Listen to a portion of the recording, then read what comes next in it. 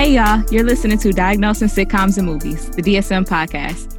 We help make mental health more comfortable by using Black movies and shows we know and love and culture to remove stigma. So join our convo with your host, Courtney Copeland, licensed mental health counselor, and Dr. B, licensed professional counselor. This show is not a substitute for professional care, diagnosis, or treatment. If you have or suspect you may have a medical or psychological condition, you should consult your appropriate healthcare provider. You can also visit our website for resources on finding services near you. Courtney. Yes, ma'am. So, you know the song, is it like Life Cries? Girl, it's life. It's just the word life. Life cries, life cries. Like, it's life. Not. I mean, maybe your church turned it into a gospel song, but it's definitely just life. Oh, whoa. Life. But Casey and JoJo meant that thing. My hopes and dreams. That was a good soundtrack. It was a little vibe. It was a little tearful at times. But so was the movie, low key. Low key. Okay, so I have to have a moment. I don't like prison movies because they make me uncomfortable. Like, people are slapping booty holes. Oh, wow. And okay. That's what I automatically am like, oh, no. And this forceful slapping of the booty holes. And I just can't. Well, to that, all I can say is, you were scared, huh? Don't be scared. Don't be scared.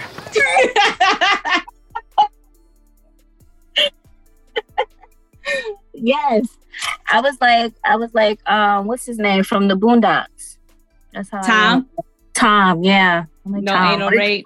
Well, it doesn't sound like there was any anal rape in this. It sounds like Biscuit and Jangalang was in a committed relationship. Yes. Both willing parties. So it seems like your fear was averted in this film. Yeah. And listeners, if you haven't been able to guess yet, we are talking about the 1999 comedy drama Life, starring Martin Lawrence and Eddie Murphy. By the way, it's life, not life prize. You know. I don't know if that was anybody else's question. just in case no one wanted to admit it, I did it for the people, okay? Looking out. So, you know, Jangalang. Okay, so this whole time I thought his name was Jangalang. And then, like, in preparation for this episode, everywhere I see it, and when I had the captions on, it said Jangaleg. And I was like, ew, yes, another layer. Yes. So when he's like, why do you think they call him Jangalang? You gonna find out what I do. Asked him about himself, shook hands, gave him a compliment about how soft and supple his hands was, like a woman. He was trying to woo him. There was no forceful anything happening in this film. He's trying to make a love story. I suppose. But did you see how Biscuit dropped that water and clutched the pearls when? Okay. Trying to take my man. Now he moved on. But the stuff that Bernie Mac was just like, his little stuff he was throwing in was hilarious. Because when he was looking at Claude and Biscuit was like, eyes forward, mister. Ain't nobody doing nothing. Ain't nobody doing nothing. He was hilarious in this. Like, it was subtle, but it was still very much Bernie Mac. Like, out of baby. Oh, that is like, I think you think about this movie, that's the first line that people say. Out of baby. I'd have thought of that there, baby. I love that. That was probably one of the best scenes for me because it was like, that's when it changed from it being like, this is a prison to this is like their brotherhood. You know what I'm saying? Like, and they're here. They can't get out. This is who they have. So they made the best of it with what they had. And so even when one of them clearly fucked up. They're all like, okay, we all are in this. They can't get us all at the same time. So, yeah, that was a nice thing to see how they bonded. And I think that it was the paternal energy and instincts of the camp, because Can't Get Right was younger, because Can't Get Right did have some level of disability. Everybody kind of took to him in that way and became care providers and caregivers for him. And so they was out of happy. Right. Out of happy. And everybody laughed. Everybody. But even Sergeant Dillard started laughing. Damn fool. Everybody know that ain't your baby. Oh, and then of course, like, I feel like Ray had to, in his mind, that whole concept of go after the biggest person in the room, let him know you ain't no fuck. Like, the way he went off about that damn biscuit, it wasn't even his biscuit. I mean, his cornbread. Cornbread, yeah. It wasn't even his cornbread. And he talk about, you ain't gonna give him your cornbread. That's your cornbread. Fuck him. He gonna eat his cornbread. Fuck you. He said, how about I eat your cornbread? You thinking about my cornbread, you better take the taste out your mouth. No, fuck him, because I'm from New York City. And that goes for any other you fucking firemen want to try some shit. You fuck around with me, it's going to be some consequences and repercussions. You gonna eat your cornbread? Oh, trouble. Oh, motherfucker, you can't have my cornbread. That's for damn sure. Because if you try to take my cornbread, part 2 of my killing spree gonna begin up in here on your ass right now. If you think about my cornbread, get the taste out your mouth, that's for damn sure. Now, fuck him. Fuck that, because I'm from New York City, goddammit. Nobody take no cornbread from me. And that go for you and any other you motherfucking farmers want to try some shit. You fuck around with me, it's gonna be consequences and repercussions. Not consequences and repercussions is some shit that I say in real life. In real life, consequences and repercussions. And you tell people you from New York too? I don't say that. I'm from the opposite side of the state, so it don't have the same. I'm from Buffalo, New York. It don't really. Okay. I mean, I've never really thrown it in there because I've been away for so long. So people be like, yeah, we don't hear it. Like, I have to have the accent in order for people to believe me. I don't know. Like, are you though? Are you? Yes. God damn it. That's another popular line from this movie is, you gonna eat your cornbread. Yeah, for sure. I've said that a few times at a Thanksgiving. Yeah. I think we've all you eat your cornbread. Take it too damn long. Shit. Eat it. Okay, and so a quote that is going to lead me into my conspiracy theory, and I want you to follow with me. I usually save these for the end of the episode, but let's start off with it today. Let's do it. After the you gonna eat your cornbread, when Goldmouth is whooping Ray's ass, he said, I know a bitch named Della hit harder than you. So in my mind, that took me straight back to Harlem Nights, because Della Reese is the one who was whooping Quick's ass in the alley in Harlem Nights when he shot her in the pinky toe. So, like how you say, we could cross universes. So in my mind, these universes actually cross, and Rayford Gibson is Quick's half brother. They have the same father, different mothers. So Ray's father died, and he went with his, just his mama, but he was also Quick's daddy. Quick's daddy died, and then his mama died. And so no, they both just dead. And they were brothers, but they was only half brothers, so they didn't know it. And then Quick went on to have everything he had with Sugar Ray's, and Ray just had Ray's Boom Boom Room. Oh, damn. The upper room. The upper room with Jesus.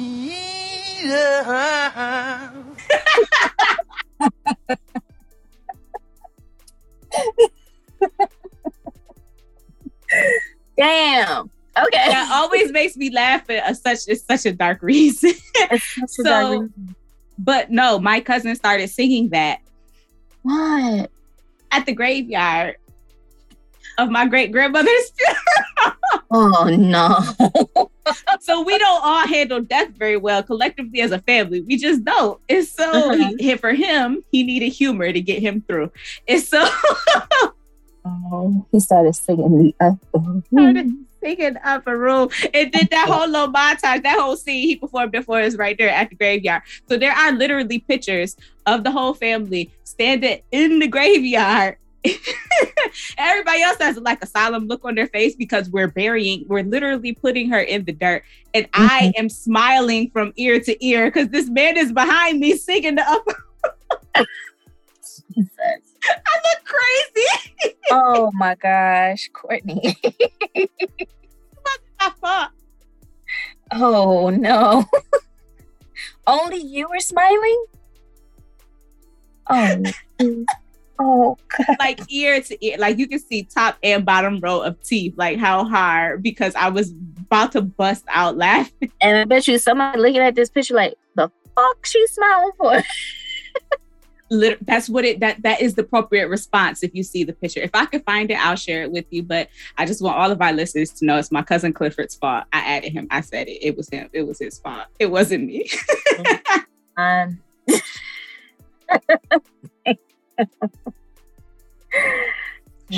that's to be better. I'm gonna just bust up in the motherfucker and go there. Let him shoot me. Oh man. Okay, so back to your theory of them being half brothers. Okay. I could definitely see that because he has some of the same mannerisms as he did like within Harlem Nights. Like just his quick talking, you know, I'm gonna talk my way out of this and shit talking. But I also feel like that's just who Eddie Murphy is in general. That's what New York City gave him. But the timing, if you look at the years, it adds up. If you think about the Boom Boom Room in comparison to Sugar Ray's, the similarities there, it was just something, you know, inside them because their daddy was a gambling man, as we learned. So it might be how he got to watch. We don't know. Crazy. I like that though. You know, and that makes sense. It makes sense. I like it. I like that theory. Let's let that stick. Okay. So even if it's not true, that's just what we're gonna say. Like I feel like this is the opposite of what happens in Harlem Night. Like life is what really happened. Harlem Nights is what we wish would happen. Life is what happens when you get adopted up out of poverty. I mean, the Harlem Nights is what happens when you get adopted out of poverty, and life is what happens when you're forced to stay in it. Ooh. Oh, that's so dark. Oh, it hurts. But everything in this movie does. There's so many like larger, huge, deep concepts. Like we have wrongful imprisonment, prison parchment farms, convict leasing systems, racism, murder, suicide, segregation, disability, homophobia. But as Black people do, we were still able to find the funny in all of these and make a hilarious movie because this movie is so funny. Especially when Claude went and ate that hot pie, burnt the shit out of his mouth. And they had to stand on them damn bottles. Oh, see, damn, one of my toes in the bottle. Damn it. Great shit.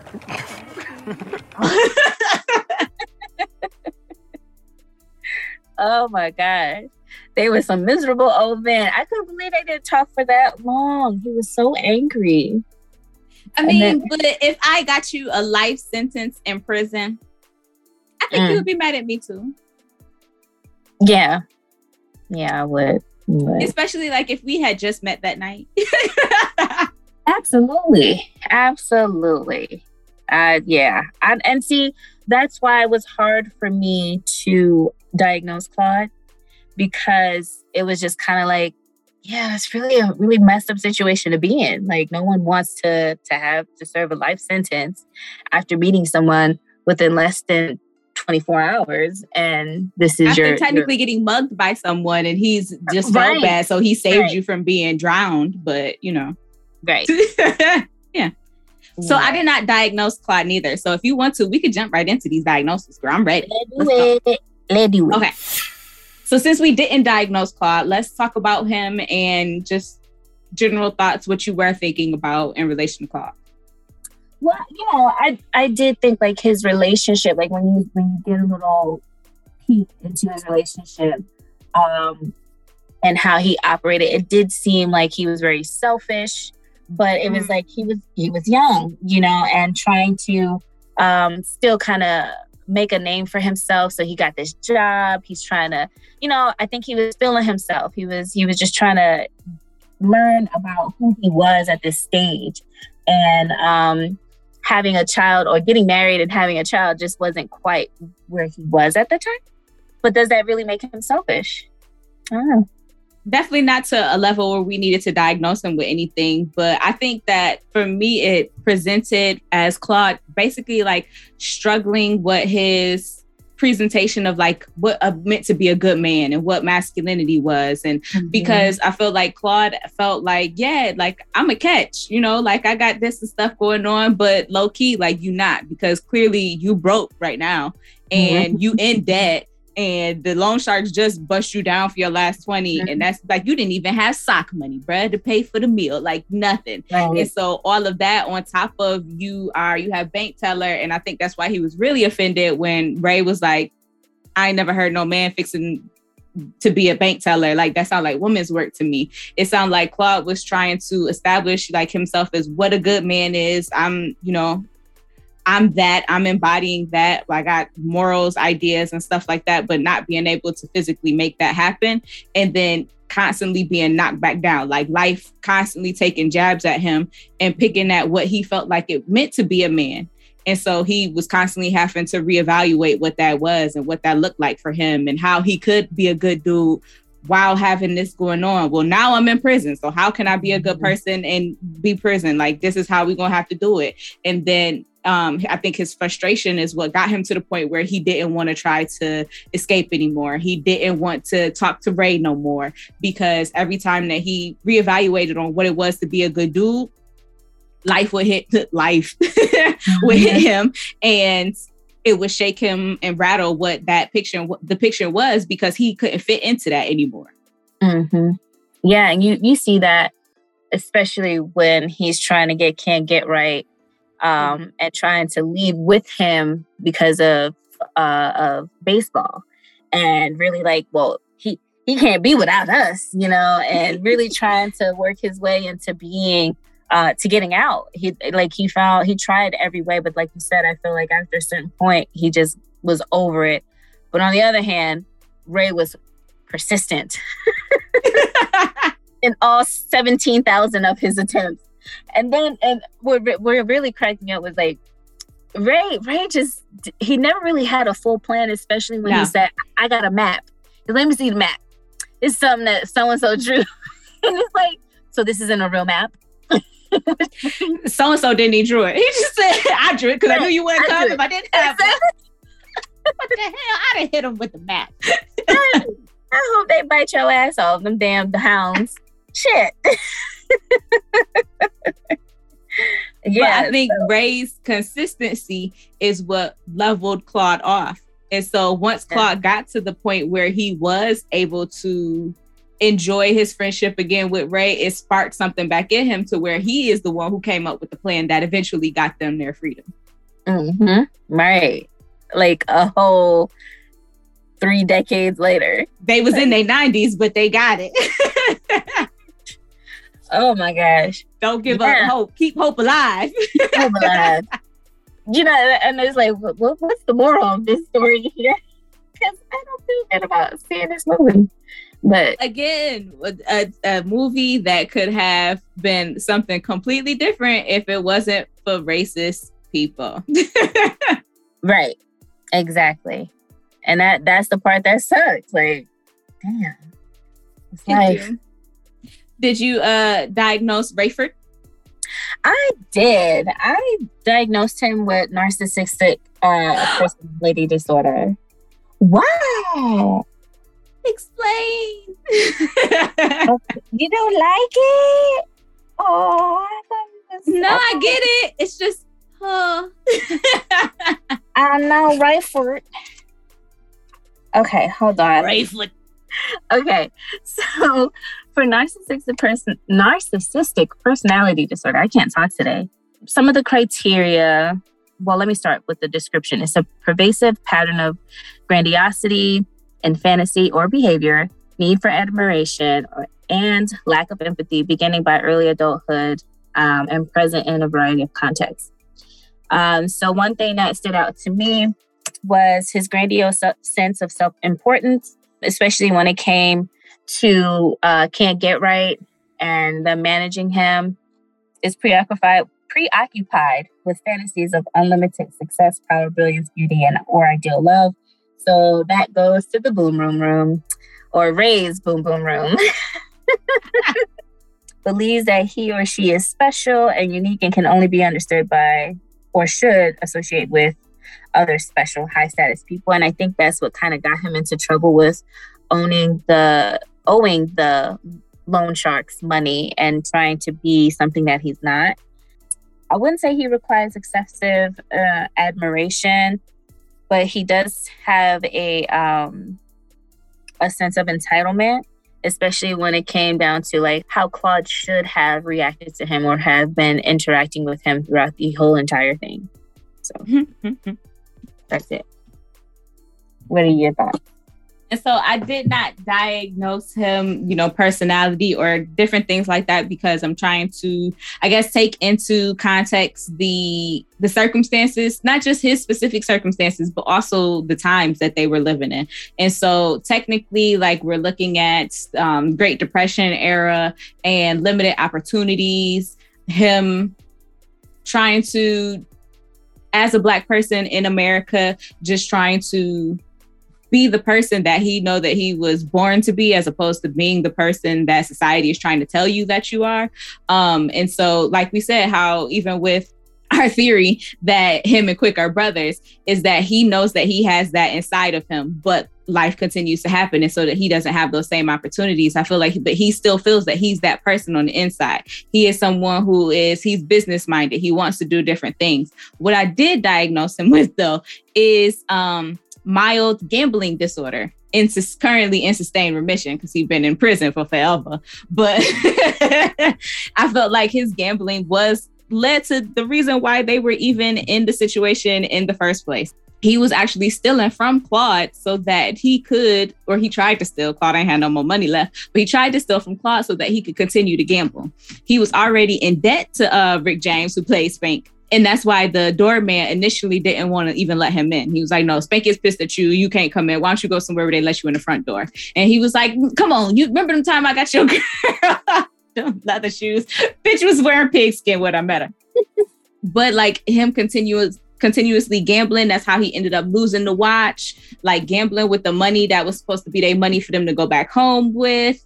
The criteria for gambling disorder is that I felt like that he met was the persistent and recurrent problematic gambling behavior leading to clinically significant impairment or distress, indicated by being preoccupied with gambling. So having persistent thoughts of reliving past gambling experiences, handicapping or planning the next venture, thinking of ways to get money in which to gamble. And so like how we saw with him stealing. And I mean, Ray's Boom Boom Room was a way for him to lead a gambling organization. So there's also that. After losing money gambling, often returning another day to get even. So him coming back, even knowing that he owed Spanky money, still coming there to continue to gamble. And when he was leaving the country place, he said, that waitress got me. He said, what waitress? He said, whatever. When I come back, the bitch I choked. That's the one I'm talking about. So planning on coming back. And then also relying on others to provide money to relieve the desperate financial situations caused by the gambling. And so they are on a completely different mission, bootlegging and running the booze back, which is already an illegal activity that they're doing. So they're already engaged in a risky behavior. You're going to add the additional risk of seeing if there's gambling down there and wanting to go gamble with the money that is supposed to get us home.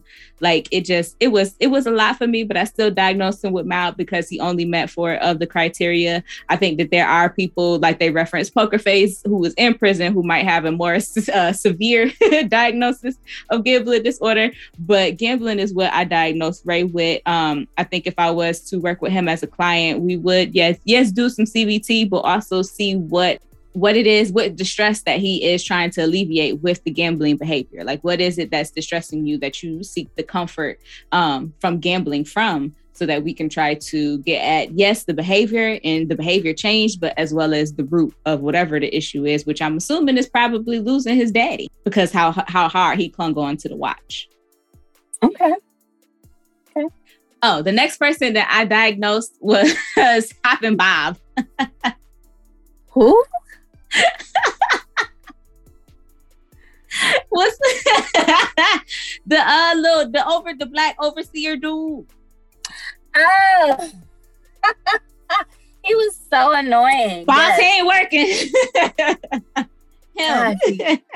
He's the weasel of everybody. Shut your mouth and your fat ass. Gosh.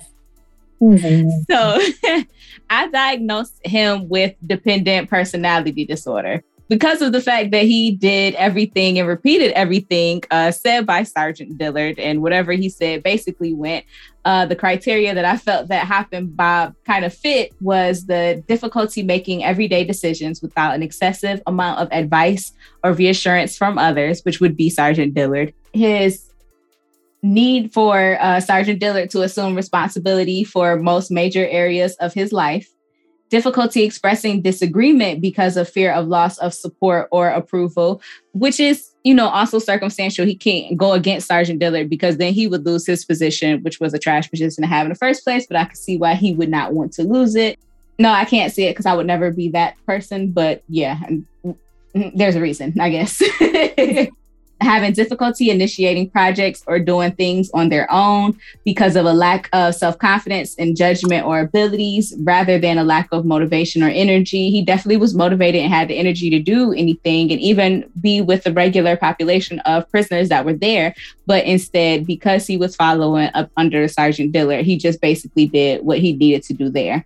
And then goes to excessive lengths to obtain nurturance and support from others to the point of volunteering to do things that are unpleasant. Maintaining being a trustee in itself had to be an unpleasant experience for him. Like, even if it wasn't mentally, like emotionally and spiritually, that has to do something to you to be an Uncle Tom. So the fact that you're volunteering to do that, I felt like played into what could potentially be the diagnosis of dependent personality disorder. I would like to see if on the outside that those same concepts exhibited outside of prison, but just based off of what we was given, that's what I went with. Okay. So with Hoppin' Bob, I noticed, like, after watching it again, that there were other men in the same uniform as him. Mm-hmm. And like, even when he passes on, you see like there's other men in the uniform. The trustees is what they were called. Okay.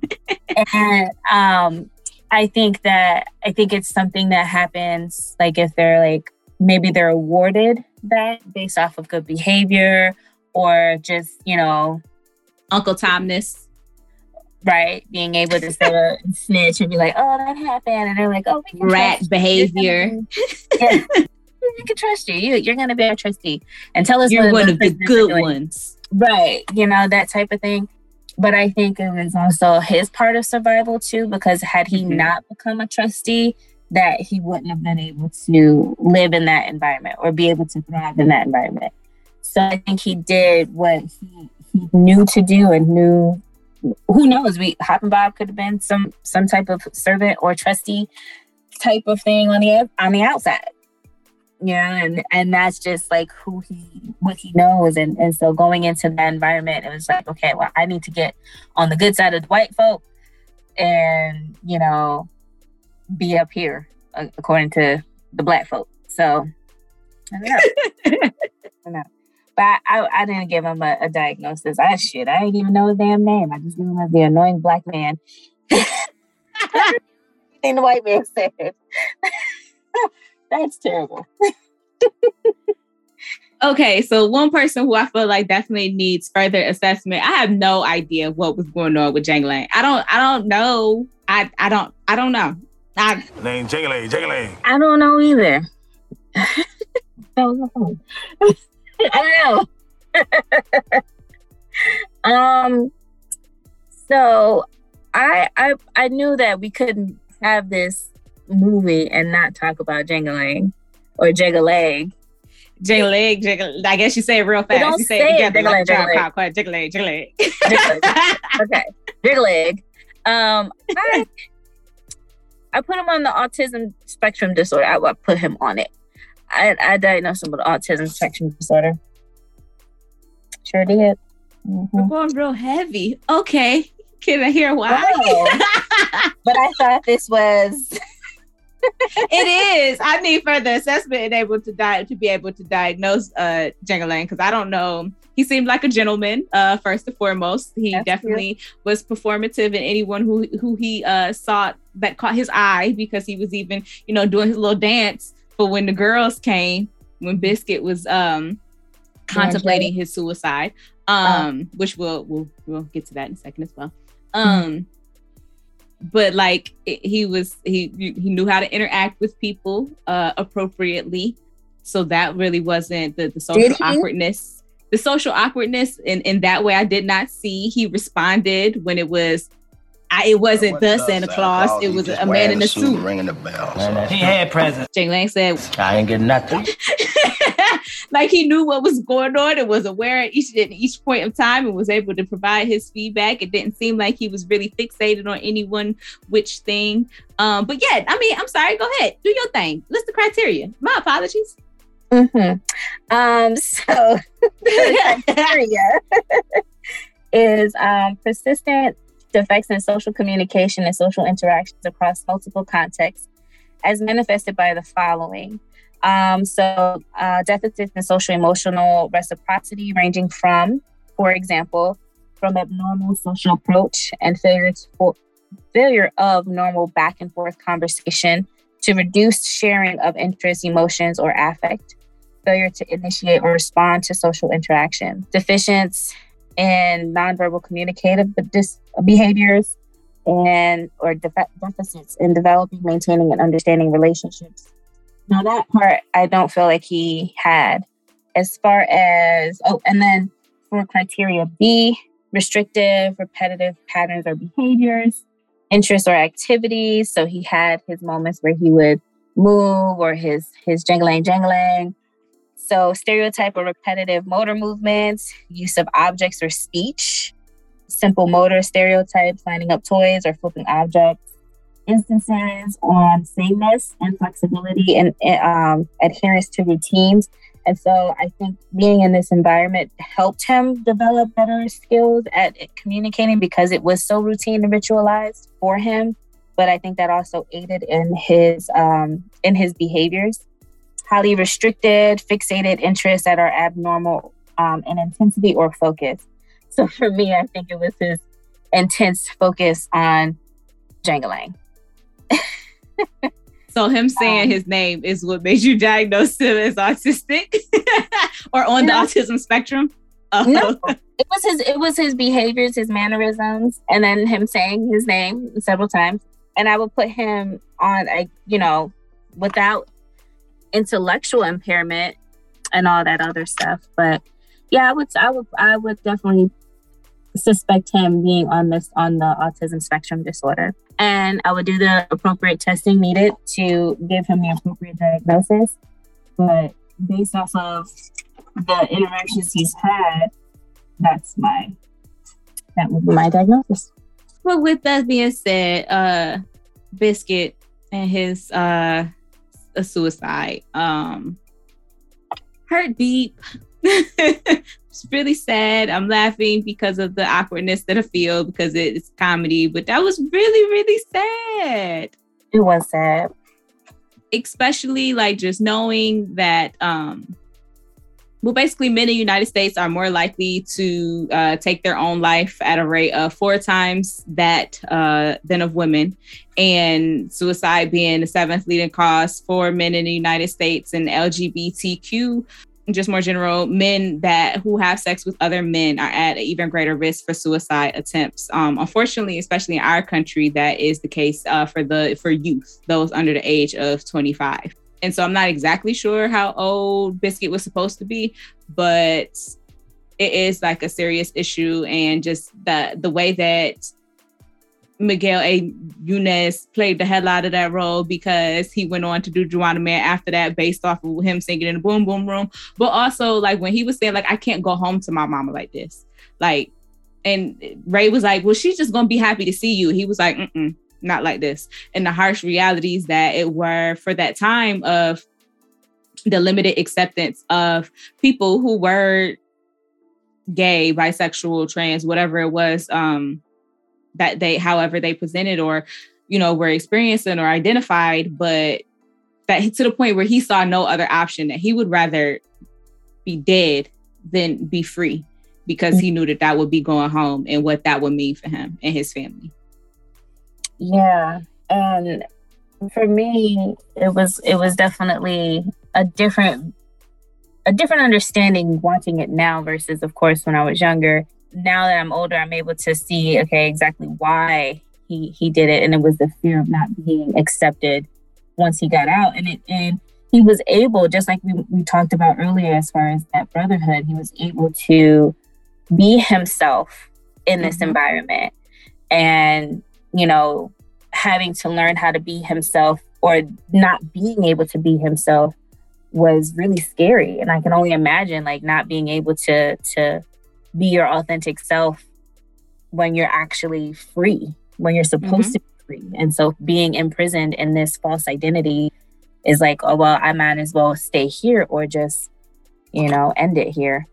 And with that, I diagnosed him with separation anxiety disorder, because he was anxious about returning and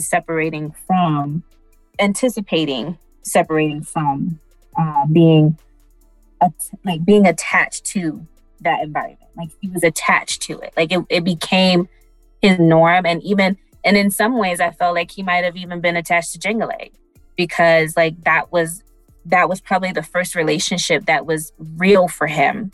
And to know that he had to be separated from him.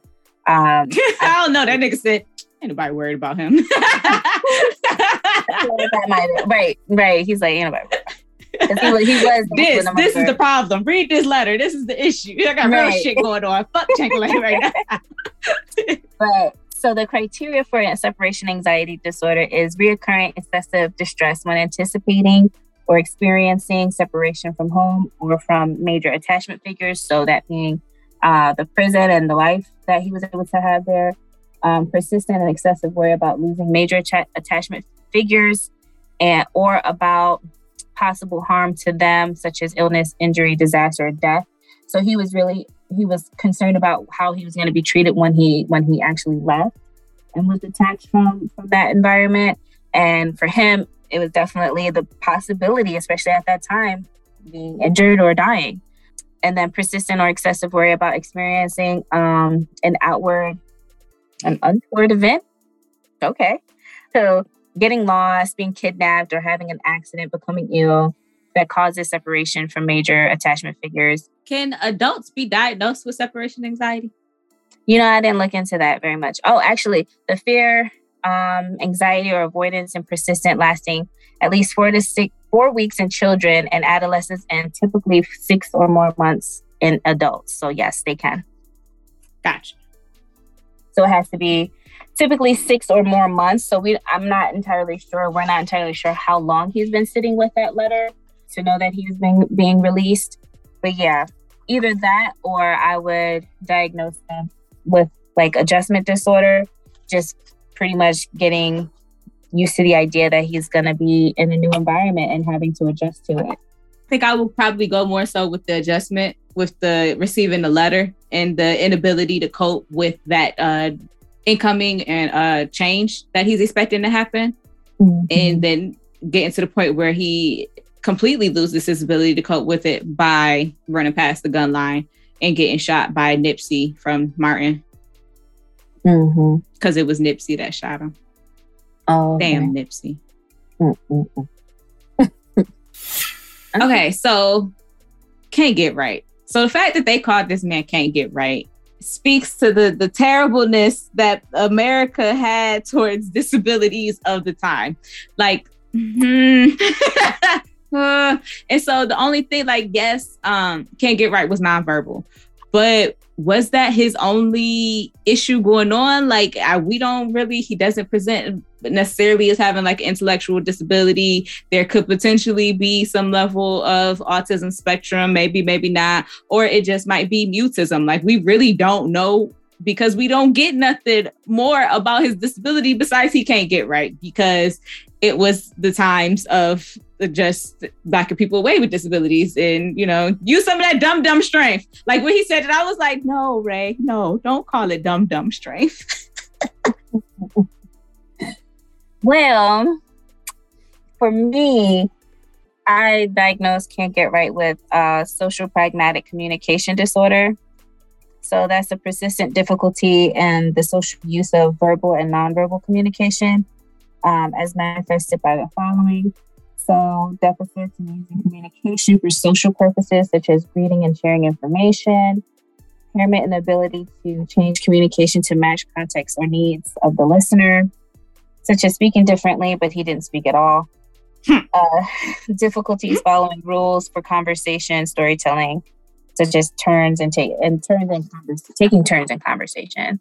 But I mean, that's the one as far as like a neural developmental disorder. There is select mutism, but I don't feel like it was selective. I think he was just mute. There's also the potential that he could have experienced a trauma and then stopped speaking afterwards. Like, we don't know because no one saw fit to give can't get right a background story, because all we know is that he just can't get right. Boy, don't even got a real name. The white dude came and was like, oh, you talking about can't get right? He said, that's the kid's name? Yeah. You issue a pardon if it can't get right. Like, is that what it said on the legal paperwork? In his name, can't get right. Like, excuse me, mom, Mr. Right? Right. His mom birthed him and was like, can't get this shit right. I'm gonna put that shit down. That's a nice name. Can't get right. And that was it. Like, is this his birth name? It seems like it's his birth name, which is sad. I don't know. It might have just been what they started calling him on the bus ride to prison. But we don't know because there's no backstory. But I just love Bokeem in every role that he has ever played in all of his acting career. He is. Oh, that's his name? I thought of him as the other Dave Chappelle. Wow. Okay. That man's name is Bokeem. But okay. I thought he was the stand-in for Dave Chappelle. Like his stunt. The stand-in? The stunt man or something. Yeah. So there's that. Moving right along. Yeah. Sheriff Pike diagnosed him with antisocial personality disorder, that evil racist asshole. Whole movie would have been different if it wasn't for Sheriff Pike being such a lame. All throughout the movie. Yeah, I didn't diagnose him. I just would put him in the category of a racist white man doing his job, being a racist white man. Mm-hmm. When we have labeled racism as a spiritual diagnosis that is I guess within the evil cluster. So there is that. I think that he was also functioning in a position that also gave him power. I also think that he had a mental diagnosis. I'm not going to excuse any level of it. We're going to say mental in industrial complex. We're going to say spiritual, just all of the ways that he could be fucked, he was. And so let me outline how mentally he was messed up. Antisocial personality disorder is a pervasive pattern of disregard for and violation of the rights of others.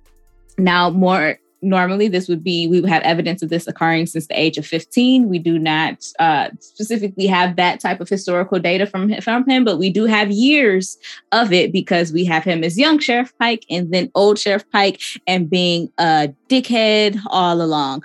And so for him, he exhibits failure to conform to social norms with respect to lawful behaviors as indicated by repeatedly performing acts that are grounds for arrest.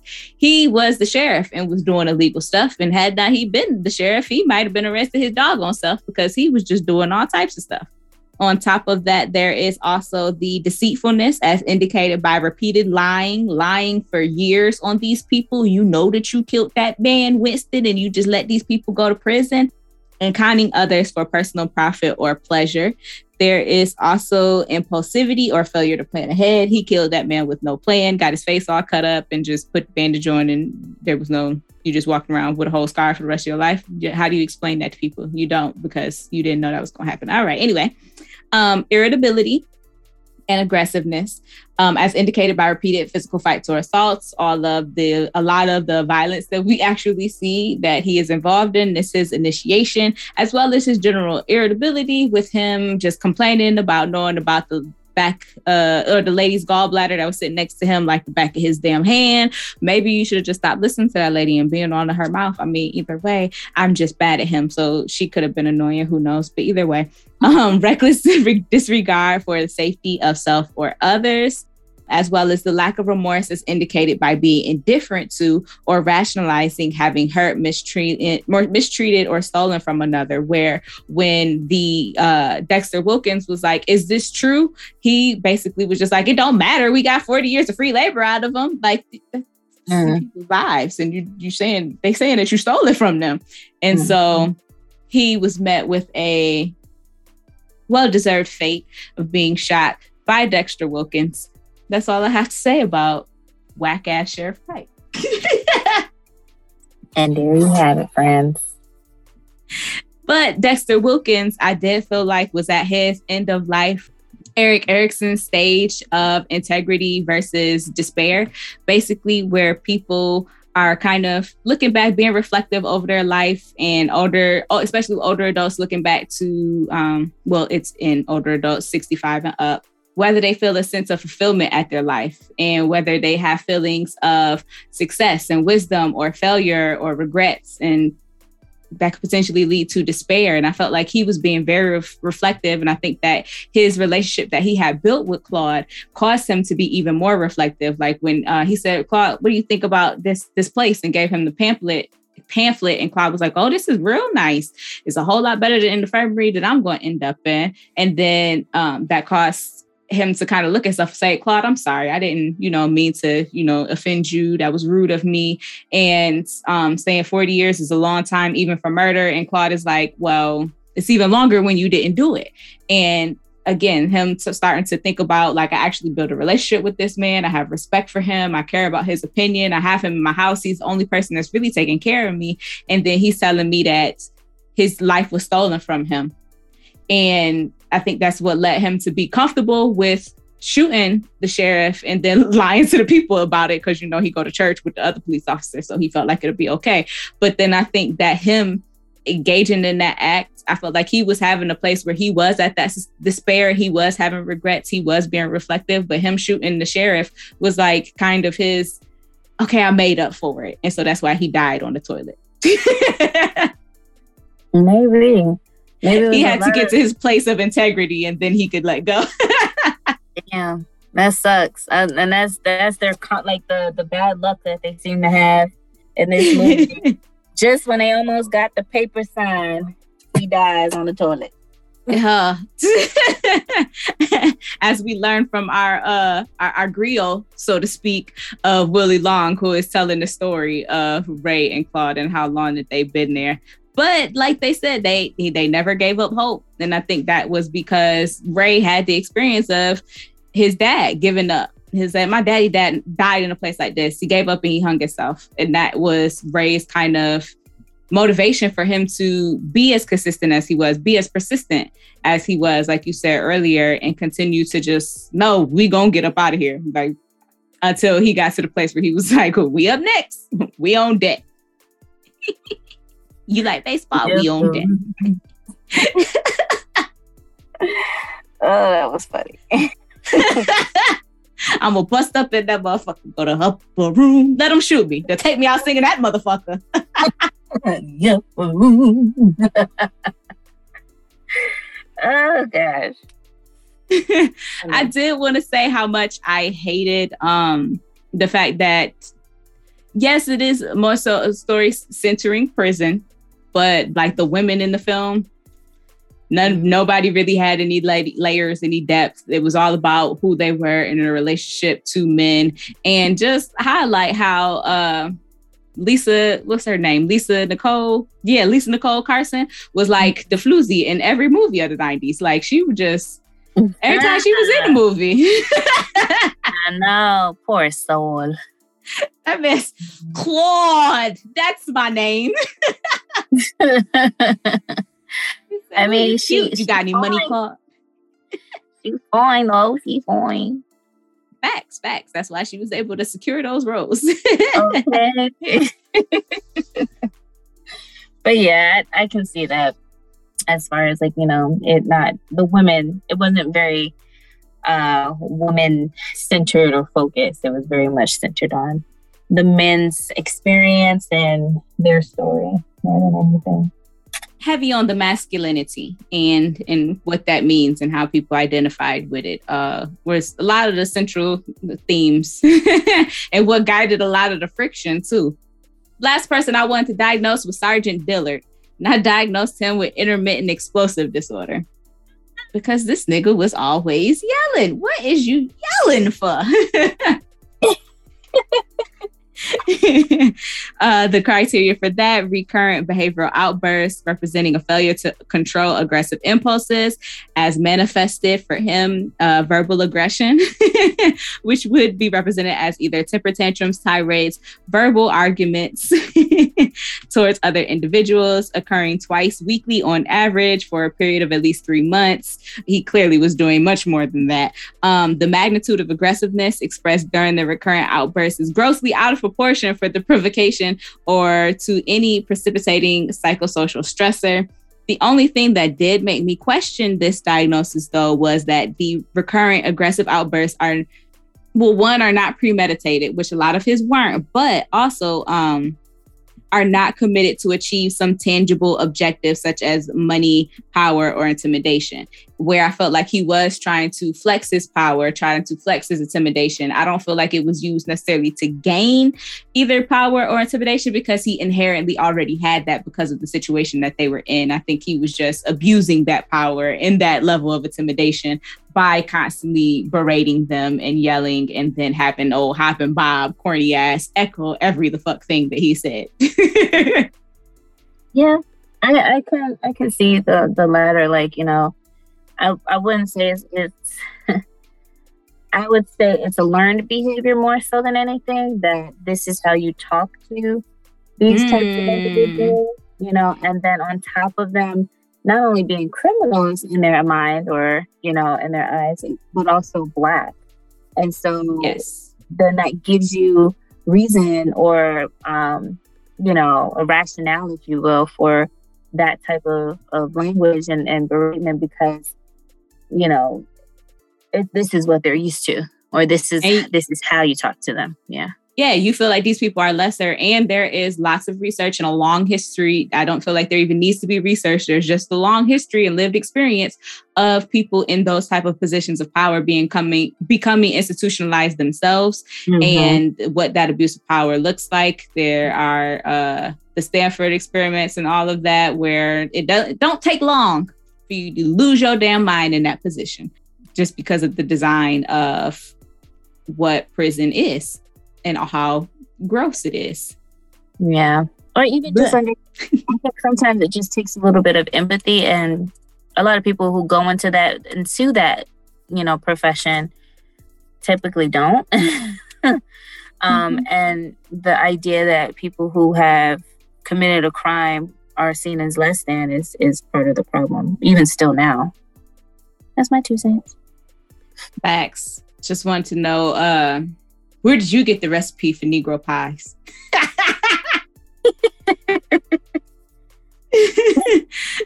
Why would this lady have Negro pie? Where would she get the recipe for that? I suppose they didn't have Google back in them times. That was so funny to me. how much would it cost for me to turn one of these white pies into nigger pies? How about I turn you into nigger pie? Well, then, let me go You ahead said and about go. 33 miles? Okay, yeah. He really just wanted that damn pie. Always wanted the damn pie. The makeup in this movie was awesome with them getting old. Like, it was way Yes. before its time. And Yeah, they won just, an award for it, right? For best makeup. I could see why. When he is sitting on the bed looking at Claude. Go to sleep, nigga, and I hope it's the long one. It look like a mean old man. Why you gotta say nasty shit, Ray? Because I'm a nasty motherfucker. Don't touch the car. I'm gonna piss on it. What? That's the only type of stuff that Ray would say. So, yeah. Pretty dope. It was really good makeup. They did an awesome job. But I'm not surprised because of, Eddie Murphy and doing, the Nutty Professor. You can't do a story like this and not have amazing makeup like that. So it was the same makeup artist. He actually has been working with that person through a lot of the movies where he does play multiple characters. This was the only film where they worked together and Eddie played one character throughout the entire film, rather. Oh, that's awesome. I didn't even realize that. But that makes sense now because it was so good. Mm-hmm. Yes. So if we learn nothing else from this movie, definitely is to manifest what it is that you want. Don't go to jail. Try to avoid that as much as possible because the prison industrial complex system is alive and thriving, and you could potentially end up with a wrongful imprisonment. And we write to us because we'll contact the justice until free, all the other programs that they got for you. Get your shout out on the show, do what we can do. But definitely continue to manifest your thoughts and your dreams. Ray had the boom, boom room, and that's what kept him going, kept him motivated to see each day. Said it exists in my mind. That's where I got to start first. Start your brain first. As a man thinketh, so shall he get, or some shit. You read the Bible. And then also keep hope alive. Them keeping hope alive and never giving up is why they, one, did not commit suicide in prison because it's a harsh place and it'll do that to your brain, but also is what got them their freedom in the end, and they got back to Harlem and got an apartment and lived happily ever after. So they really are the only ones with a prognosis because everybody else died. Right. There you have it, friends. That's life. Boom. So if you would like to support the show to help us get more content out to you all, you can visit our website and follow the Support the Show link to become a Patreon member or donate on our Cash App. Now, we're happy to get the kind of money that jingles, but we'd rather the kind that folds. And if you can't do that, you can always go and buy us some merch. As always, be sure to follow us on Instagram at the DSM Podcast, and you can subscribe to our show wherever you get podcasts. While you're there, go ahead and leave us a comment because we are counselors and actually care about what you have to say. Until next time, y'all. Peace. Okay, bye, you cinephile.